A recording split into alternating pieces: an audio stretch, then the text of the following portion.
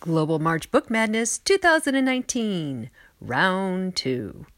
Restart by Gordon Corman versus The Adventures of Captain Underpants by Dave Pilkey. Restart. Chase's memory just went out the window. Chase doesn't remember falling off the roof.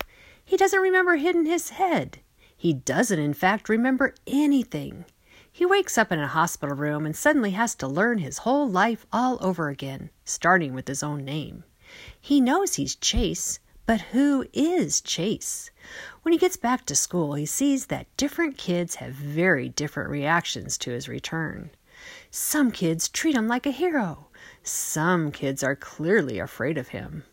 One girl in particular is so angry with him that she pours his frozen yogurt on his head the first chance she gets. Pretty soon, it's not only a question of who Chase is, it's a question of who he was. And who is he going to be? Versus The Adventures of Captain Underpants.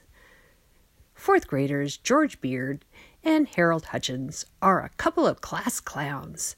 The only thing they enjoy more than playing practical jokes is creating their own comic books.